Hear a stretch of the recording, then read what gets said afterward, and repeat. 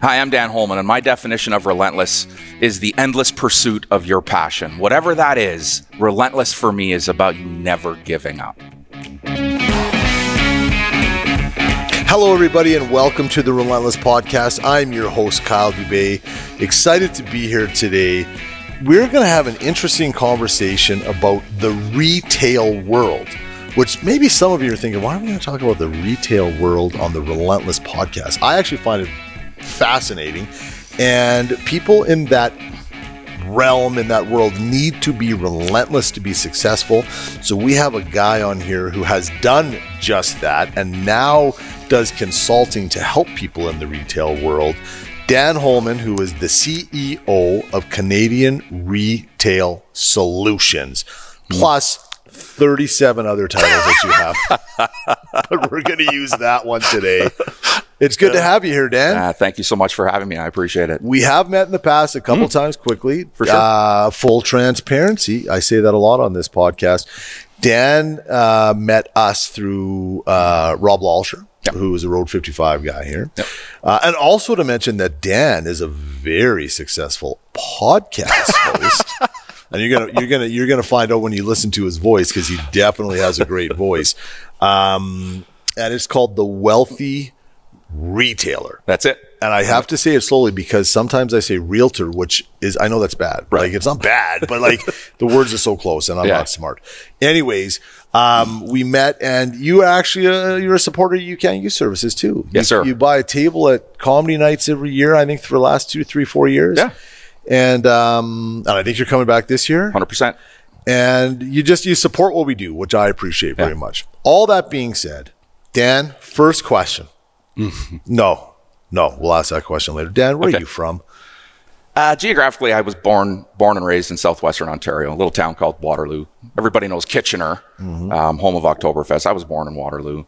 Lived most of my life there. As I sort of grew and married, we moved out to the country with our kids and went back to really where our roots were. My family grew up in southwestern Ontario. My dad's dad was a truck driver. My dad's grandfather was a farmer and a truck driver. Okay. And so we sort of moved back to that little country life when our kids were, sort of pre-high school. Yeah. So when did you come out to Alberta? Moved to Alberta in 2007. Oh, I didn't realize it was that recent. Yeah, it feels like a long time ago now. This is home. Right. We certainly don't. I mean, geographically, we miss some of the things in southwestern Ontario, but this is home. Sure. No intention to go back east, other than to say hey to the people we love out there. I thought you were one of those guys that moved out here when you were 18 to the promised land in the 80s or the 90s of the promised land of Alberta. No, but I did have a business partner and said, "You're going where?" I said, "I'm going to go to Edmonton." "Oh, the land of milk and honey." Oh. I said, "Well, we'll find out." Wow. Look at that. I thought it was more the land of oil. I know. I know. So you come out here in 2007. Yeah. So what brought you out here? A job. I accepted a position with a furniture company here and came on in 2007 as their general manager to really lead the day-to-day operation. And then after a couple of years here, we bought part of that company and ran that company for another several years and until the end of that chapter. And then what were you doing prior? Like, what were you doing in Ontario? I was a consultant. So I grew up in the furniture business. Okay. I spent a little over, probably 12 years with a furniture company, and we started as a relatively small interior design studio, one store, and grew that to 7 locations and a little over $55 million a year in revenue. So I went through the pain that the retailers I work with today are faced with. I grew a business, and as that business closed, as that chapter closed, someone said to me that we worked with for several years, "Boy, if you ever want to be a consultant, I've got a gig for you." And that sort of sparked me. I kind of like this. I'm a little bit like you. I love to hear myself talk. I love to lean on history and experience and help people avoid some of those pitfalls, or when they hit them, help them get out of them quickly without, losing their emotional integrity. Right. So there's that was a good transition for me. Can we talk about furniture for a second? Sure can. I remember when my wife and I got married, and then we were buying furniture. Because, until you become an adult, you're not buying furniture. Yep. And I remember some dude telling me, I don't even remember the store. And because you go kind of some of the bigger stores, and then you go to some of these little guys, and the little guy goes, "Well, just so you know, every single couch is built, I think he said in 2 places or something like that. Is that true? It's fairly accurate, for sure. It's so interesting. Yeah, components are generally built in one place and assembly is in another place. And when you think about a sofa, there's a lot of components in a sofa that all we think about is sitting my fat ass in it. Sure. But there's more to that. There's somebody that makes the cushions and somebody that ties the springs. Sure. Somebody that builds frames and then the fabric. But essentially it's done in like 2 or 3 places in Canada. That's it. Well, it depends. I mean, certainly the high end, you're getting this out of Italy. You're getting North America, really, North Carolina was the hotbed for furniture. It was the homeland of furniture back in the day. Still is. North Carolina is where a lot of those manufacturers, North American manufacturers, landed. Here we saw a lot in Vancouver and Toronto, some in Montreal, but really a lot in Toronto. That, the leather factory would be down the street from the frame factory, and then they'd meet in the middle and build furniture. Yeah. I had no idea we were going to talk about furniture on this podcast, but I just remember that. There's a memory that I have of that dude saying that to me, and me going, well, then why are the prices all so different? So you come out here, you're in the furniture business. When you come out here, you take it to this level, and then you got into your consulting. Well, I sort of started consulting in 2007, before the end of what was called the home fashion market. The home fashion market group of companies represented 3 different really types of retail furniture brands.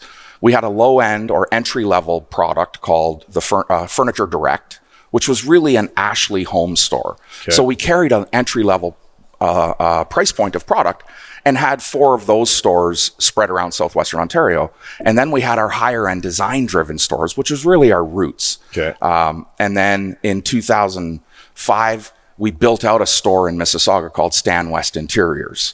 And Stan West Interiors was another level of luxury furniture goods. Okay. So a place I would have never gone. Yeah, nor I. If I didn't grow up there, I probably wouldn't shop there either. But certainly that.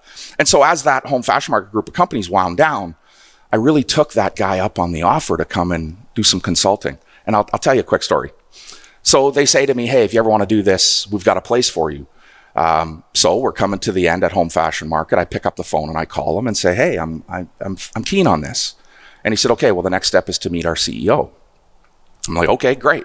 CEO sent me an email and a plane ticket. Come and see me in Colorado Springs. They were a software company that had a consulting arm. So I flew out there. I had a CV built, a resume, sat in front of him across his desk. And he pondered for 4 or 5 minutes without saying anything, staring at this resume, flipping the pages back and forth.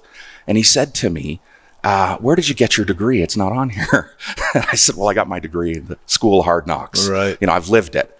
And he said, I'm sorry. And he pushed my resume across his desk and said, I could never put you without a degree in front of our clients. I was broken. I'm like, are you kidding me? So I got up. I dried my teary eyes at my next failure that hadn't started yet. And on the plane ride home, something inside me said, screw him. And I went after some of his clients. And that day I landed a client that was forever their client. And she is still with me today. Wow. Whatever we are, 15 or 18 years later. Yeah. And so in that sort of transition from being an owner operator in a store to being a coach or a consultant, I gathered a bunch of clients, which is where I met this client here in Edmonton at Cotswood Interiors. And I came to start consulting with her. And, in 2007, you pretty well opened your door and money fell in Alberta. It wasn't, you were labor challenged and Milk you just and accepted. Honey. Milk and honey. And so we tried to hire a GM and it had no success. And we were at dinner one night and she said, well, why don't you take the job? And I said, you know what, Sue, I appreciate the offer, but I'm never going to work for somebody else again. Right. I'm going to be in charge of my own sort of destiny, if you will. And she said, well, then ownership needs to be on the table. And that's kind of how that conversation started. I called my wife on Halloween night here and I said, what do you think about moving to Alberta? And she said, well, if you think that's what we have to do, I'm behind you. And I moved here December 1st. They followed me on about the 28th or so of December. They being my wife and 2 children. At the time, both of them, one finishing high school and one sort of in grade, I guess junior would have been in about grade 9 or 10, 11-ish maybe, when we came out here. So we grabbed our kids and brought them out to a completely different environment, which today isn't a whole lot different than where they grew up. Sure. Yeah. Like you, I do not have a degree. I'm assuming, tell me if I'm wrong, like you, there were times in your life, and I think that that was one of those times, which actually turned into a very motivating factor for you. But at the time, pretty devastating. It was. And I have often struggled in my life going, you're a loser, man. Yeah. You don't got a degree. No one's going to care what you have to say. Right. No one's going to want to listen to you or follow you, or you won't be successful. Right. And I am so successful now, Dan. Listen, I look in the mirror some days and I think, hey, that guy looks pretty successful. And then other days I think, boy, he's eating craft dinner tonight. Yeah, I know. I'm the same. Obviously, I'm joking. That being said, the way that I've described it, like, I mean, there's a lot of my colleagues that are executive directors and stuff, and they've got their masters and their degrees and masters and doctorates. And sometimes I'm sitting in the room going, I don't think I belong here. Right. But then I go, no, you know what I do? Because I've learned along the way. My journeys took a bit longer than others, and that's okay. So I love that your story, and we're not here advocating don't go get a degree. Oh, God, no. Like, we're not saying that. Our lives might have been a little easier if we had. Right. But you can still be successful in your own right. Yeah, if you work hard and put your head down and grind it out. If you're open to learn. I mean, the challenge with most people is that they follow what they believe to be true rather than what we can prove to be true. And they believe they know enough. They believe they can do it. And that education that comes, whether through a degree with a great practicum or like me, I grew up on the street. I mean, I learned retail by being in it. By doing it. By failing at it. Yeah. Really, by failing at it. Yeah. I mean, my greatest victory is the failure that was that company that grew from 5 million to 55 million. That's a victory. But at the time, it felt a lot like a failure. But what I learned through that, I couldn't hire a prof to teach me that. That's not what we teach kids today. Even in advanced MBA courses, we don't teach them how to live in the business. Well, theory is theory. Right. And you got to have the experience. You do. You got to have the experience. I even think of my shop with my staff.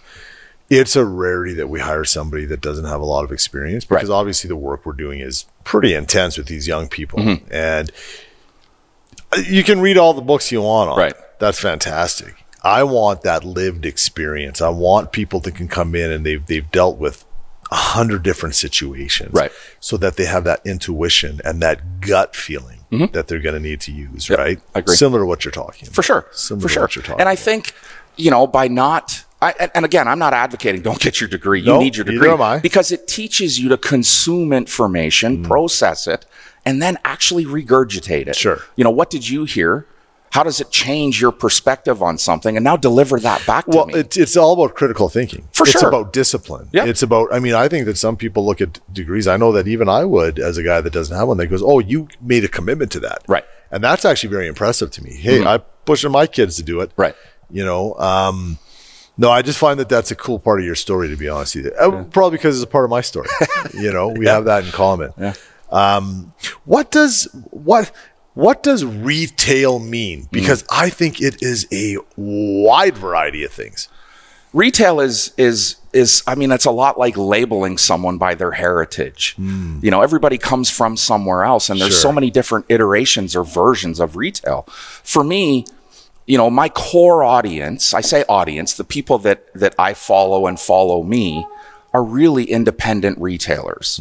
You go to a hockey game or a soccer game, it's my client's name on the back of that kid's soccer jersey. Okay. They live and breathe in our community. They're the ones that support us. And when you go door knocking, you're going to talk to a bunch of independent businessmen and women.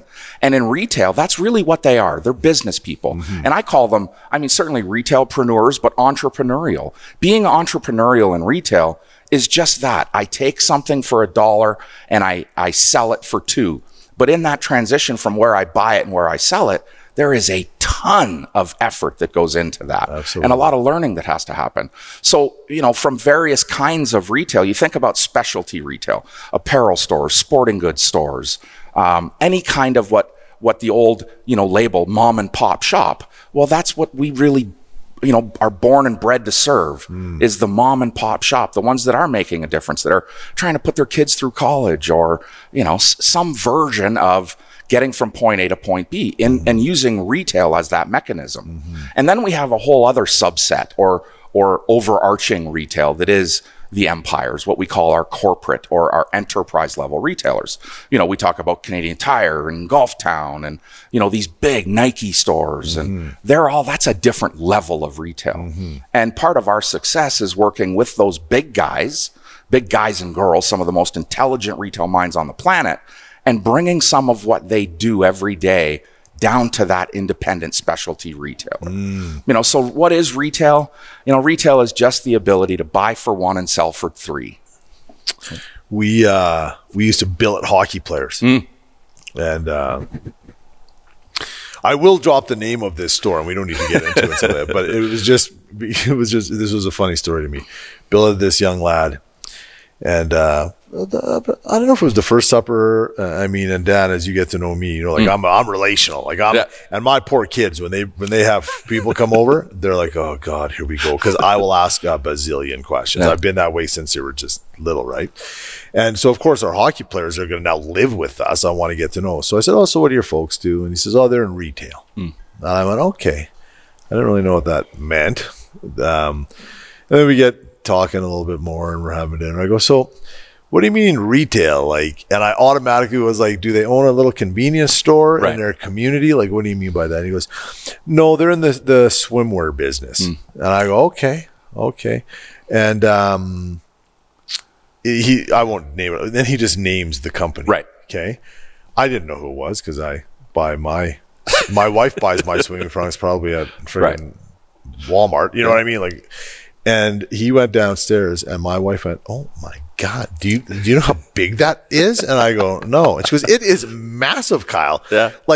And so, these are very wealthy retailers. They did very, very well. Right. But I just thought it was funny. He goes, they're in retail. Yeah. And he was being humble. Right. He was being humble because of what this store, for sure. The mini empire was, right? Even if people ask me, what do you do? My instinct is to say I'm in retail. Right. Okay, well, what does that mean? Well, sit down. Because, as you said, I got 14 different titles. I do a bunch of different things in retail that are my wife barely explains what I do for a living. Right. And my wife barely talks to me, man. So... Well, you see, we're dinks. We're empty houses. We only have each other to talk to. There you go. And for those of you that don't know what a dink is, it's a double income, no kids. Right. Okay. In 2023, we have to explain. We do some of those things for sure. Sorry to interrupt the Relentless podcast, everybody, although this is a very good message. We want you to go and check out our Relentless merchandise store. That's right, we have launched a merchandise store for all of our Relentless garb. We've got t-shirts, we've got hoodies, we've got crew necks, we've got hats, we've got toques, and we're going to be coming out with some more merchandise in the very near future. So please, www.youcan.ca, that's youcan.ca. When you get to the website, you look up to the top right corner. I think it says buy our merch. Hit that button, boom, it'll take you there. We really want you to wear our stuff. One, because every dollar raised goes directly into our programming for the young people we work with. And two, because it's a conversation starter for you. When you wear it, people are going to go, what's Relentless? You can then brag about how you support an incredibly good organization helping young people.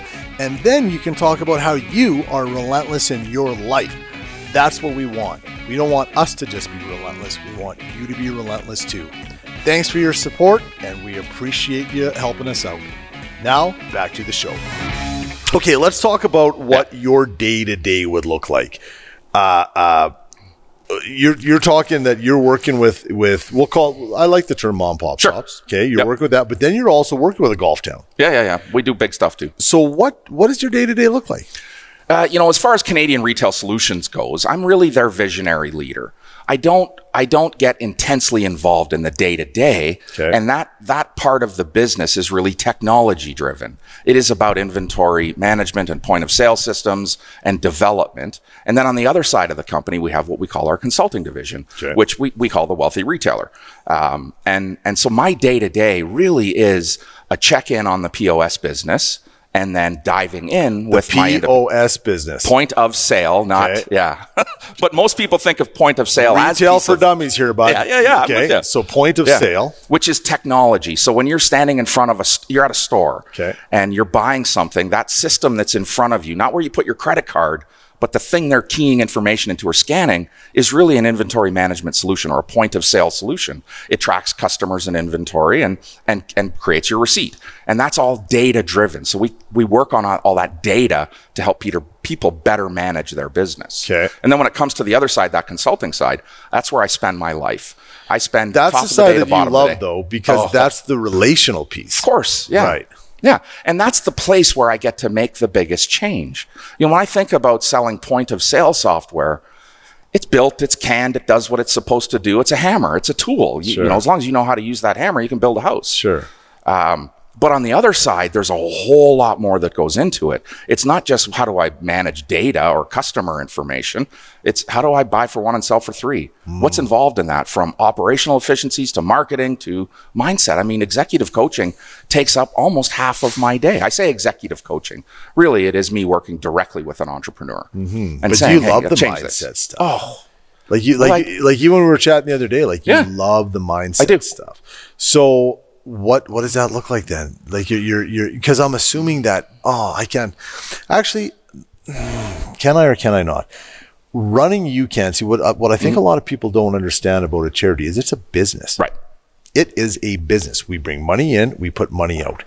It's a business, and there are certain things that stress me about a business, and I think that even I'm not trying to take over this portion of it, but you might even have some cool insights on this too, where running a charity, when people make donations to charity, or for you, for example, you support us through comedy nights and you'll buy a table and then you'll make a donation, all that type of stuff. There are some people in this world that are very specific where my donation needs to go to this. Right. But they're not looking at the bigger picture of the fact that we are like a business where we have rent to pay or a mortgage to pay. We have toilet paper to buy. We have electricity to pay for. We have all this overhead stuff. And without it, we can't actually, you know what our product is? Helping young people and having young people come out the other side of our work restored. Right. So I just find it all interesting that there is so much that goes into it, but the mindset piece of it, there are many times over my almost 21 years at UCAN, not many, but enough to make me go, is this worth it? Is this what I want to do? Which this is a daily grind in anything. You get beaten down, right? So you must be dealing with a lot of people that are jacked up and then they're beaten down. Right. And then they're pumped up and then they're beaten down. Yeah, I kind of call it, with all due respect, I call it a bipolar roller coaster. I wake up in the morning and I think, boy, oh boy, I'm the smartest guy in the world. I'm going to be so successful in retail. And then tomorrow I wake up and think, oh my God, I'm terrible at this. And you go through this emotional swing. And typically, that world of retail is very, very lonely. It is a half of a family that runs it. It's a spouse that has a store, and the other spouse works outside of the home on something else. And so you don't have that ability to really connect with someone and share the peaks and valleys. It's easy to share peaks. It's easy for everyone to celebrate the highs. It's almost impossible for people to celebrate the lows. They want to commiserate. And if you don't understand the low that someone's going through, you leave them in the valley. 100%. You can't pull them out. You can't lift them out. No. And really, I say pull them out or push them out or lift them out. It is really me getting behind them and steering their emotional position at any given day to say, hang on a second. It's easy to find the negative in anything. If you look for it, we're surrounded by negativity, but you've got to look at the things that are going right and build from that. And that's part of where we find success in that mindset world. It's changing someone's perspective. It's the same information. We're both looking at the same information, but processing it differently. And I have to change sometimes the way people process what they see, what they feel, what they read. Sure. Yeah. Without a degree. Which is not the easiest thing. I'm a life learner. I spend as much of my day learning about things as I do teaching about things. Yeah. Because if I don't grow myself, sooner or later, everybody I work with outgrows me. Oh, 100%. Right. 100%. Right. Everything you're describing, Dan, is stuff that I've been through. And again, back to my point of like charities are business. I think that people think nonprofits, you can't have no money. Right. That's a lie. It is. It's called surplus. Yeah. And we want surplus so that we can put it towards future things. Make good decisions with. Yeah. The same as business. Right. The only difference is nobody's making profit off of it. Right. So as we are going into this phase of, now I'm going to start, consult me, please, Dan, consult me. Send me a bill. Maybe don't. As we are going to the next phase of our organization, it's that whole tipping point thing where we are now at this size. We're busting at the seams of the place that we rent. Our programs are getting a little bit bigger and we need more room. We want to grow them, not to do more programs, but to serve more people with what we do. And we've been surplusing and putting money away, and we're going to go into this capital campaign thing. And I will tell you, as I'm looking at this, I've never done it. I've raised a lot of money for UCAN. Mm-hmm. I've done a lot of program development. I believe I've been the HR guy. I've been like everything. Yeah. Okay. And I get imposter syndrome, man. I look at this donor table that we're looking at, like a table chart of, okay, we need a $1 million donor and we need 2 to 3 $500,000 donor. Right. And I'm going, holy shit, man. Where are we getting those dudes? Like, I know some guys with money, but I don't think they're giving me $1 million. Right. And that to me is the mindset stuff that I have to like switch all the time. Right. All the time. And I think if you look to the landscape, especially in the greater Edmonton area, I kind of get what you're saying. I don't know if you know this or not, but I spent a little over a decade with the Community Hospital Foundation. I did not know that. Here in St. Albert. I was their chair for a long time, their vice chair. I mean, I chaired everything. I really dove into that business, into that foundation. You say I made that mistake of calling it a business, but it is a business. It is a business. And the success that I think I brought to that organization over my tenure there was that I treated it like a business, money in and money out. And if we weren't successful at the selling our offerings, we could never be successful at the give. And I always viewed this like I was the voice of the person that couldn't afford to make a difference in their life. And the things that we funded, and you talk about capital campaigns, I'll tell you this, raising money for a capital campaign is far easier than raising money for a day-to-day operation, because a capital campaign has substance to it that people can sink their teeth into. There's bricks, there's mortar. They might even put their name on it. Right. Because there is some substantial product that comes out of that, where the day-to-day is, well, where'd you spend your money? What do you mean you needed supplies? You've got to do it with less money. No, we don't. We need all of that day-to-day operating capital so that we can foster bigger capital campaigns. And if you look at our hospital in St. Albert, I mean, it is over the last 20 years, it has really been driven by capital campaigns. Absolutely. And us identifying where there's a government shortfall and how we as a community can go and take over for that government. Government doesn't fund expansions. Governments don't fund programs. They build hospitals and people. That's what they do. And so as a foundation, we always had to focus on, how do we make this environment better? How do we give our physicians and our nurses and our healthcare, professionals better tools to serve the community that we live in? Which in a way, this is obviously front of mind for me. With you, it's the same thing with you, Ken. It's I'm trying to give my staff every tool possible to have the biggest, most impactful job that they can do with these young people. Right. Because we're talking about lives here. Right. So when I say it's the product, but these are lives that we're dealing with. And so whenever I think of you're right. Listen, we do get some government funding for our programs. Of course. We're great government funding. We have Yes. great relationships with them. I'm a greedy nonprofit guy, man. Right. Because we need more money so we can do more things for these young people to set them up for success. And the biggest return on the investment of that product is for us is when we turn them into taxpayers. Right. And now they are helping our economy and they are helping pay, It is part of that circular economy that we have is. to create this is the thing, Kyle. We have to view ourselves as leaders in our own circle, whatever size that is. Right. It's our job to lead people to a better existence, whatever that looks like. It doesn't mean that, we've got to take the most troubled and turn them into non-troubled, because you and I are as troubled as anybody we've ever met. Sure. Right. That's Sure. us as humans. It's just humans. Right. And so for us, we've got to really understand that we have to lead the people around us. And whether that's our brothers or sisters or husbands or wives or children, if we don't lead them down this philanthropic path, I say philanthropic, but for me, it's about turning up your give a shit meter. Absolutely. You need to care as much about that person that you see standing on the corner as you do your own child, because they're part of our economy, part of our community, pardon me. And if they become, successful in their own right, they're giving back. That's part of our circular economy. That's how we grow as a community, even. Mm-hmm. You have to. And I like that you said successful in their own right. Yeah. Because success doesn't mean that you're a millionaire. No. Success means that you are happy and content in life. Yeah. And that's what I look at it as. And, one of the biggest things I learned as a young coach was that I had to better understand what success meant. How did I define success? If you've ever listened to Sean Aker or The Happiness Advantage, Sean will tell you that it is always happiness ahead of all else.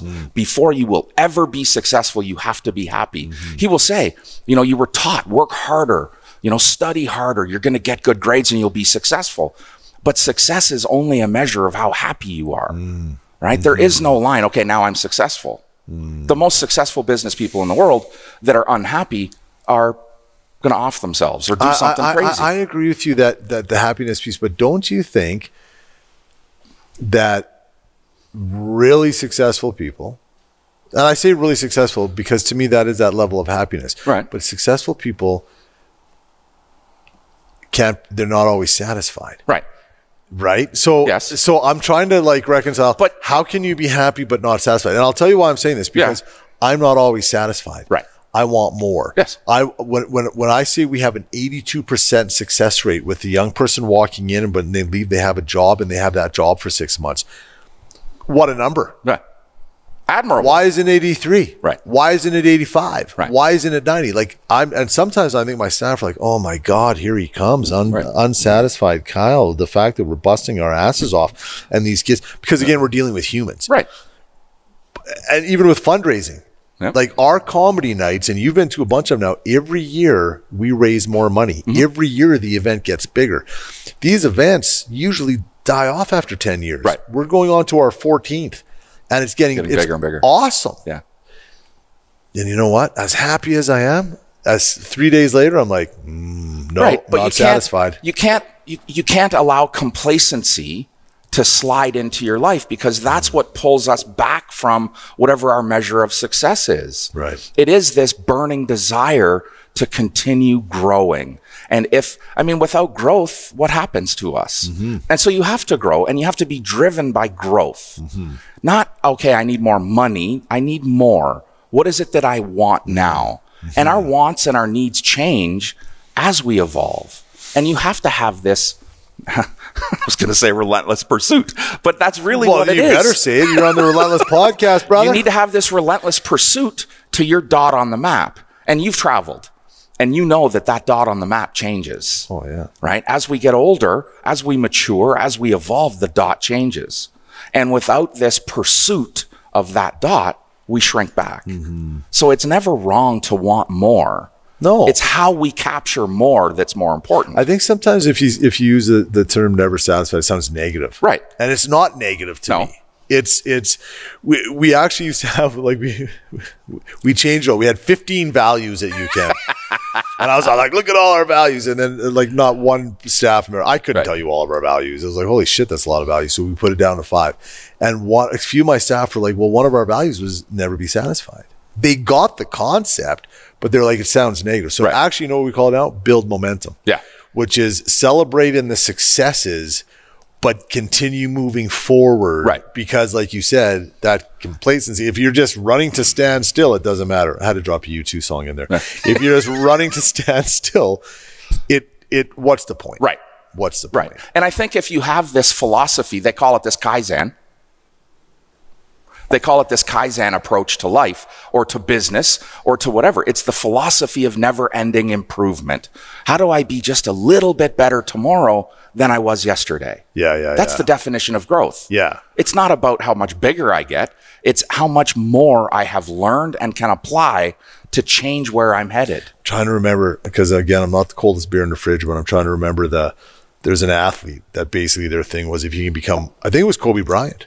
Yeah, Kobe Bryant was like, you need to become 1% better every game. Every day. Yeah. That's what it was, right? Mm-hmm. So it's so interesting. But you think about athletics today, that's the only way we move the needle. Oh, 100%. 100%. Thank you. And that's the thing is, you know, well, let's talk about relentless because you talked about the relentless pursuit. What does that mean to you? What is relentless? You know, what does that mean to you? What does it look like for you? Well, for me, relentless and tenacious are often synonyms. They mean a lot of the same thing. Yeah. Tenacious perhaps has a stubbornness quality to it that maybe looks at that word a little more on the negative side than the word relentless. For me, relentless is all about the pursuit of passion and the undying dedication to achieve the goal that I set in front of me. That's relentless.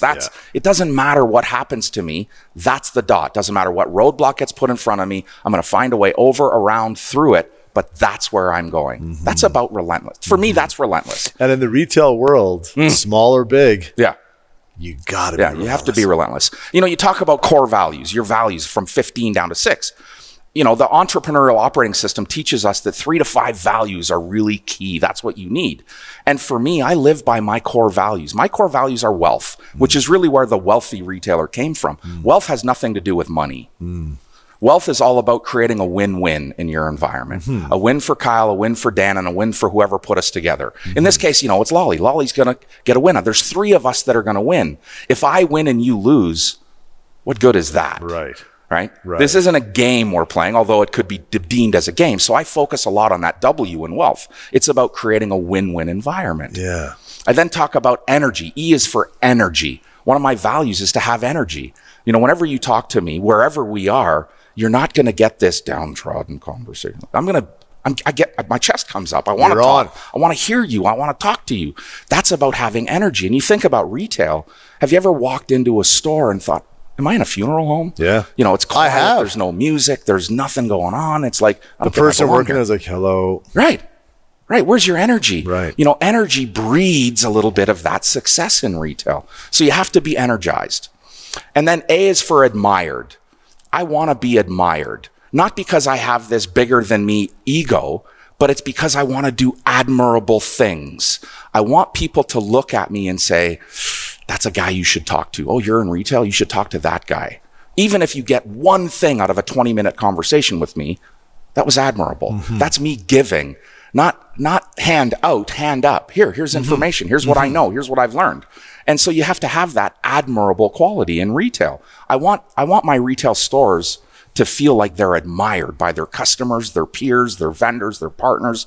I want them to feel admired because that makes us do admirable things. Sure. Right? And then I think about lean, not lean like me. Like us.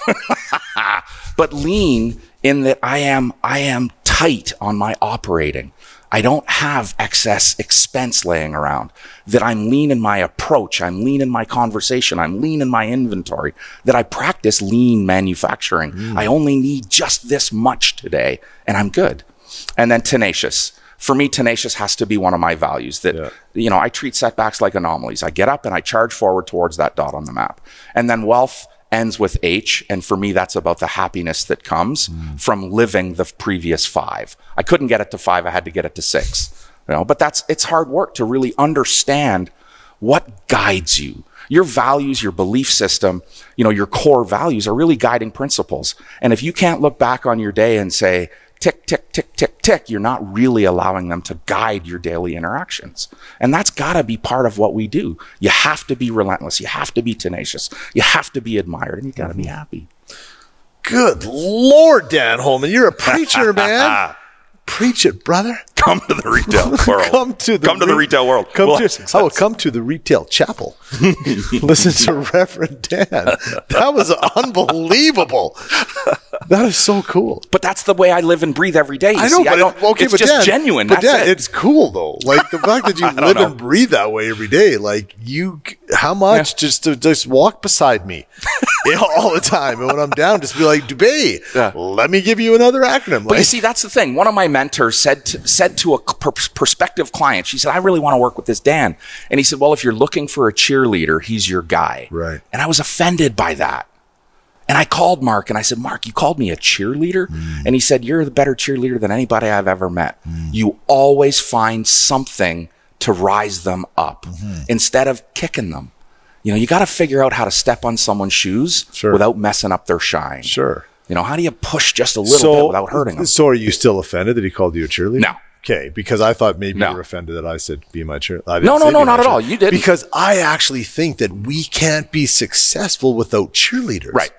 I truly believe that. I have described certain people in my life as they are my biggest fans. And my best friend, Bob, who I don't know if I'm his best friend. Right. But he's my best friend. It's a debate. There's other guys involved. But regardless, he is one of my biggest fans. Right. I tease about my wife a lot. She is one of my biggest fans. Right. I've got a couple other people. My mom unfortunately passed away. She was one of my biggest fans. And without those people, we're kind of fucked. Right. Like that's the truth of it all. It is. Right? It is. So all the things you're talking about, oh my gosh, I understand why people want to work with you. Well, I think it is because I can find that positive light. Not because I have some conjured up idea of the way things should be. You've also experienced it though, Dan. Yeah. You've seen it. You've experienced it. You're not blowing sunshine up somebody's ass. You're actually saying, listen, this is the reality. And sometimes the reality is hard. Right. You put your head down, you grind it out, and there's a little bit of pain before the child is born. Right. Right? Like that's another U2 reference. That's a whole thing where before something great can happen, there's most part going to be pain. Listen, I read this yesterday. Whether you decide to quit or push forward, they're both going to be painful. Right. Choose wisely. Right. Yeah. Do you want to give up today? That is good. Man, that's painful. Sure. Do you want to push forward? Man, that's painful. Sure. Choose wisely. And the quit, that pain might not come for a while because all of a sudden the consequences of that quit hit you 6 years later. Yep. 6 months later, whatever that is. And then that's where some of that pain comes in. And I think part of us growing as business people, as entrepreneurs, is the ability to choose between give up or go forward, knowing that both are painful and taking that pain as, when moving forward, that I'm going to grow from that. I'm going to learn something and I'm going to buy an education. I'm going to buy a degree here. Sure. I'm going to go and learn this from somebody else and it's going to be painful, but I'm going to grow. The Relentless Podcast is brought to you by UCAN Youth Services, which I am very proud to be a part of. UCAN Youth Services is an organization that helps young people move out of harm's way and onto a path of economic independence. If you want to learn more about the incredible work that we do with some very vulnerable young people, please go to www.ucan.ca. That's www.youcan.ca.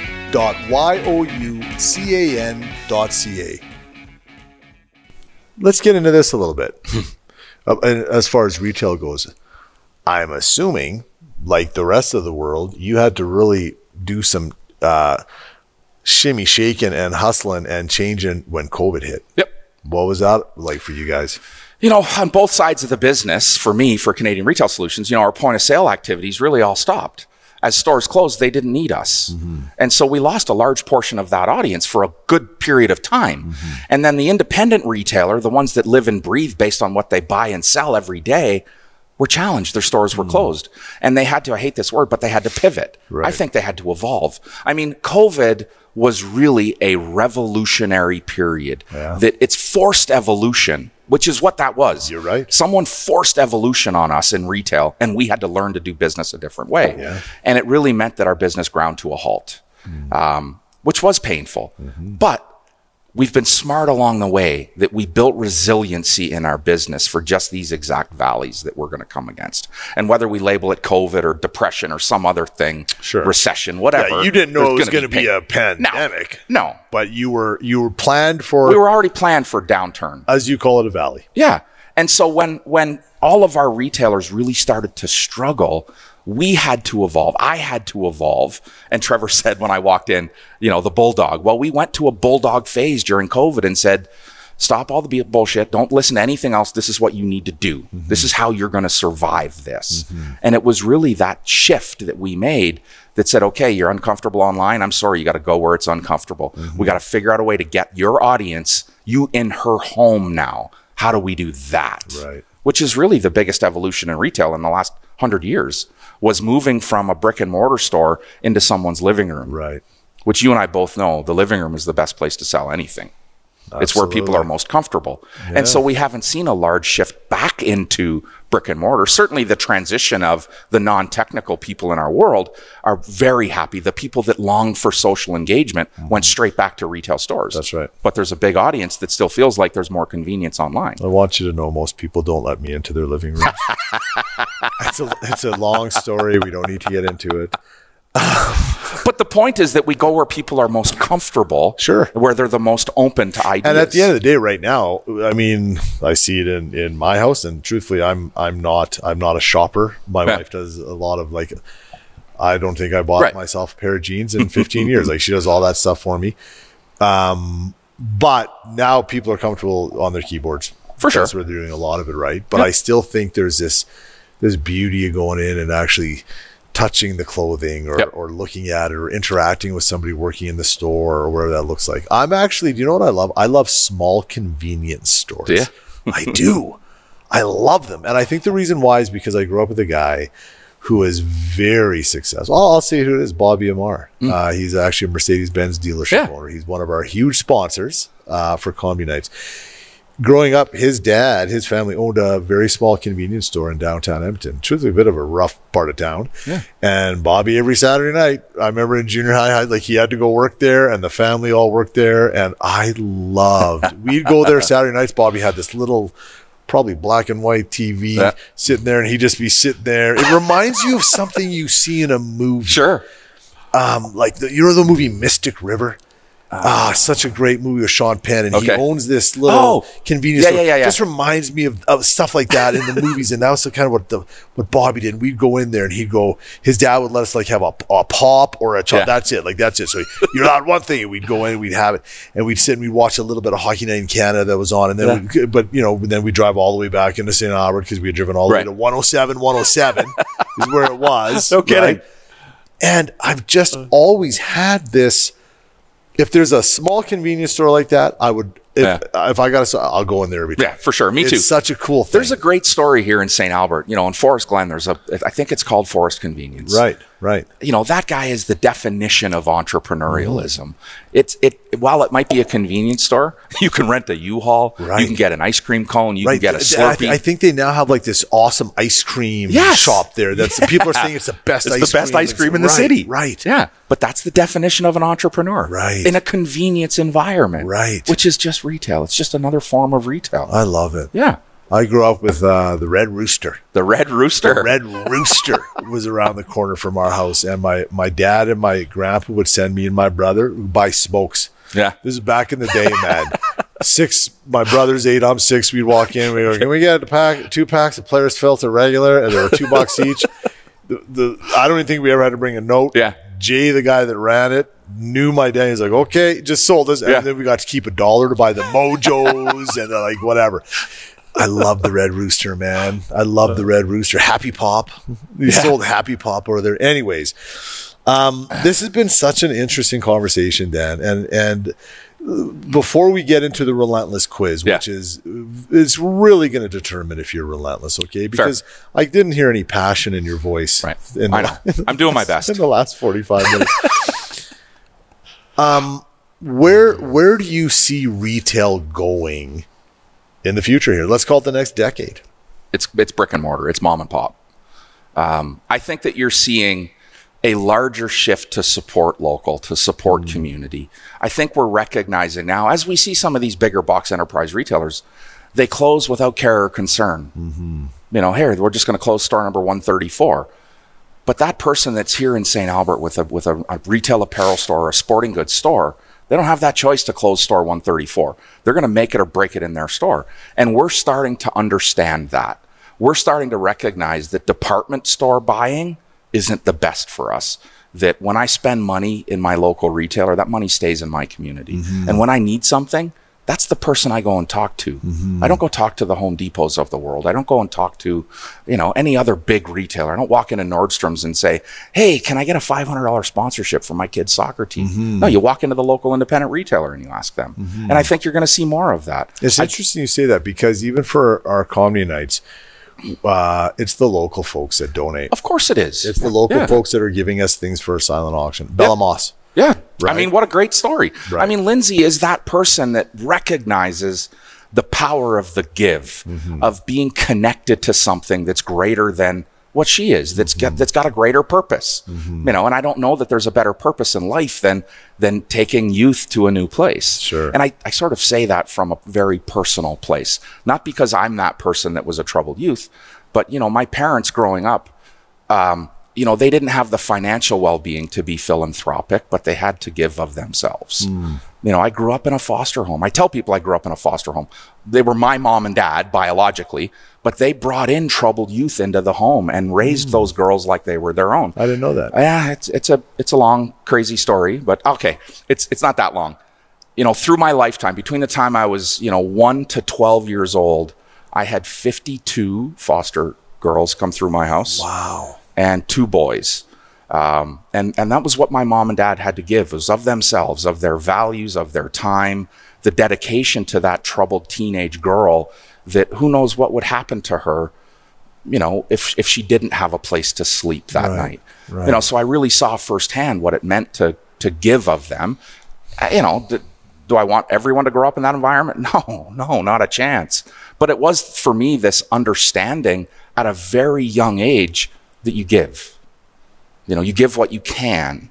And when we think about philanthropy, you know, you and I are going looking for the person with the check. Was money.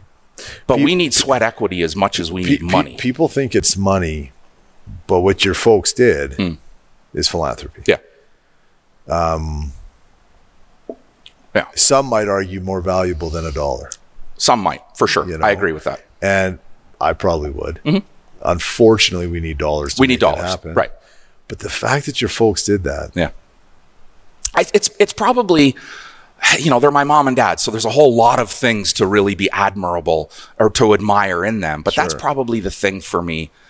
It's one of the most admirable things that as a very young married couple, they chose to do that. You know, my mom is only 20 years older than I am. So, you know, think about me being one. She was 21 years old and bringing in teenage girls that she was probably only 5 or 7 years older than. And giving them a place. Potentially and some 3 guidance. or 4. Potentially 4 or 5. Yeah. Potentially my folks too. My dad's 20 years up on me. My mom was 19 years up on me. Yeah, they had me young. And I have an older brother. Do the math, everybody.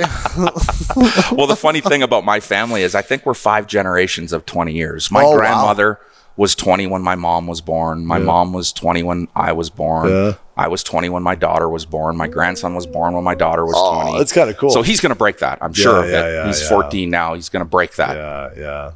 Yeah, you're hopeful, eh? You're hopeful. That's a pretty incredible story about your folks, man. Yeah. And for you to grow up around that, and let's be honest, probably irritating at times. You were probably angry about it at times because you're a kid. I'm a kid. Right? But now as you've grown, you're looking back going, man, my parents gave a lot. Yeah.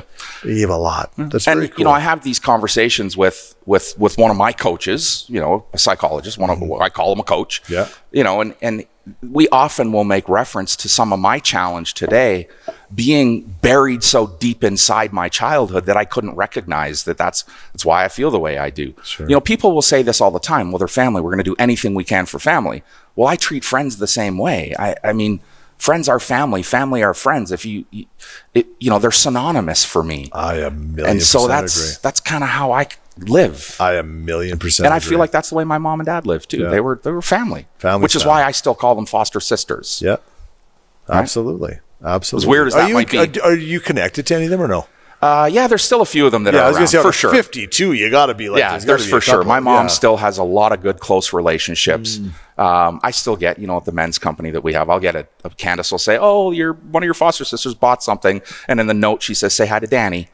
So there is some still connection to those people, for sure. I need to bring your mom on here. She'd tell the relentless story of having, how many did you have? 52? 52 girls, 2 boys. 54 foster kids through her home in 12 years. That's relentless, man. Yeah. Big dinner table. This is why I understand why you like philanthropy. Well, yeah, I learned from a young age. It's cool, and, man. and everyone in my circle, I moved here without friends.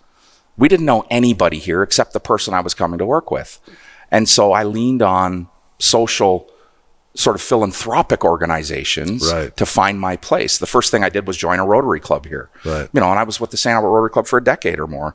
And I learned from mentors in that club what it meant, which led me to join the Hospital Foundation. And, it's... Which now is going to lead you to maybe help us. Well, it will. Absolutely. I mean, it already does, Kyle. It already does. I'm talking my capital campaign. Capital campaign. We'll talk after. Yeah. We'll talk after. One thing, Twig and Berries. My favorite. People are like,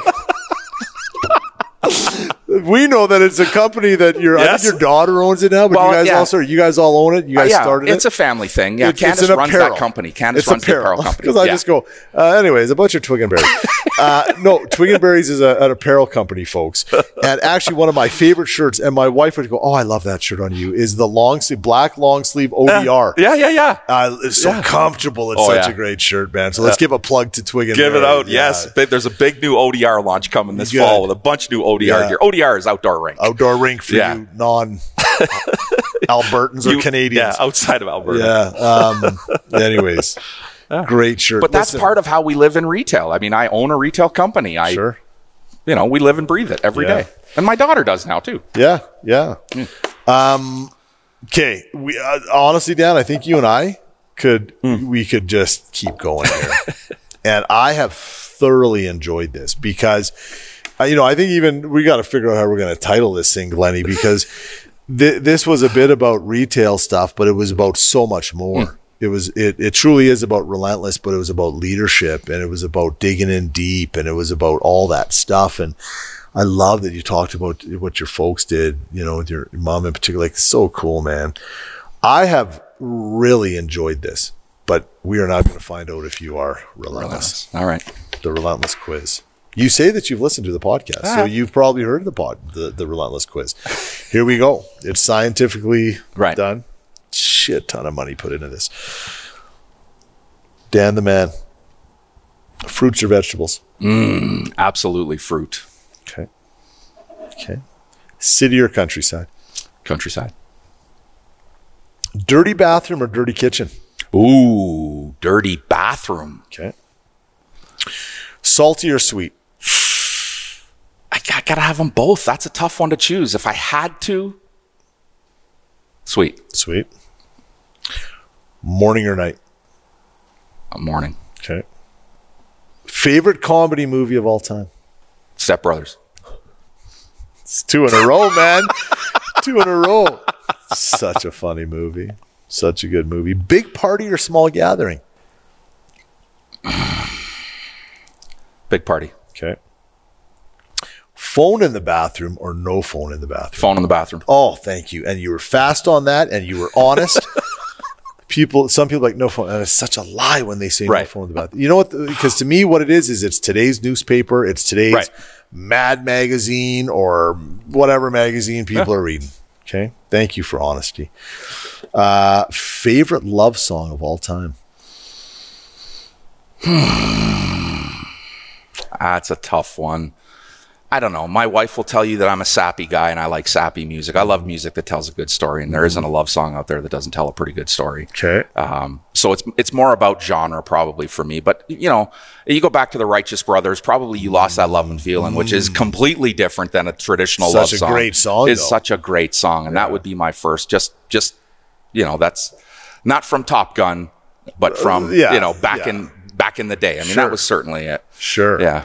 I grew up with a wide variety of music. You know, my dad was an Elvis guy. You know, we had all different kinds of music. And even today, you know, if you listen to my playlist, there's probably 13 different genres. Yeah. I'm the same way. And I've actually just recently, and I've always liked Elvis, but recently got into Elvis more. Yeah. And I don't know why. I started watching because you know what it was? A couple documentaries came out. Yeah.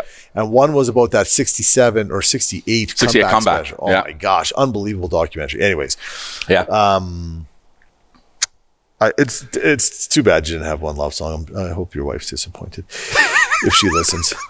My wife doesn't listen, so I don't know if your wife's going to listen. Cake or pie? Cake. Okay. Last question, Dan Holman. Describe your Relentless podcast experience in 4 words. Enlightening. Educational. I'm going to say this. I mean, it is heart-wrenching to know that we have to do this. And so even to come and hear a little bit about it from the horse's mouth, you know, it pulls on you. It means that you got to make a difference. So, I mean, heart-wrenching for sure is one of them. Heart-wrenching in what way? That we don't do enough. You know, I mean, and that's probably, you know, that probably comes from being a bit of a, you know, I have a desire to be a problem solver. And I see that as a problem, a systemic problem, but a problem nonetheless that could be solved. There's a way. Yeah, I think, you know, in terms of my work, I think that I've said this my entire career. It's unfortunate, but I will always have a job. Right. And that's the shitty part of my job. And it can be heart-wrenching. A lot of people say, you know, would say to us, oh man, your work must be just so gratifying and it is. Sure. Don't get me wrong, but there are many times that it isn't. Right. 82% success rate. What about the other 18 to 20%? Right. What happened to them? What about all the young people that haven't connected to us? Right. And just so you know, there are thousands in this city. Right. So I appreciate you even saying that. Well, I do. Yeah. I told you this before. It's raw. It's I don't have this persona to live to. It's just who I am. No. And that's how I feel about it. I'll tell you what, I like it. And folks, just so you know, this is one of the best smelling guests we've ever had. I don't know what cologne you're. I'm a cologne guy, and I believe that I am in the top. I think I'm in the top 6 best smelling guys in Western Canada. You might be top 4, man. Wow. Like, you smell really good. I'm just telling you. You smell Nice. good. You're handsome. You got good hair. I love the beard. You got it going on, Dan. Dan, where can we find you? Like, where can we find websites, social media, all that? Yeah, stuff? CanadianRetailSolutions.com or thewealthyretailer.com is about where you're going to find everything about me or about our company and some of the things that we do for our retail community.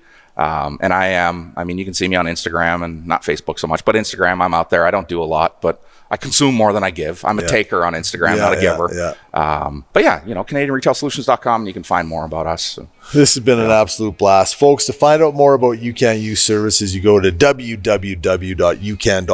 That's YOUCAN.ca. And you can find out about our programs. You can listen to more podcasts or watch them. And we just appreciate you listening. Dan, thank you so much for being here. Thank you for sharing your story, your passion, because you are passionate, man. And I really, really enjoyed this. Thanks so much. Absolute pleasure. Thank you.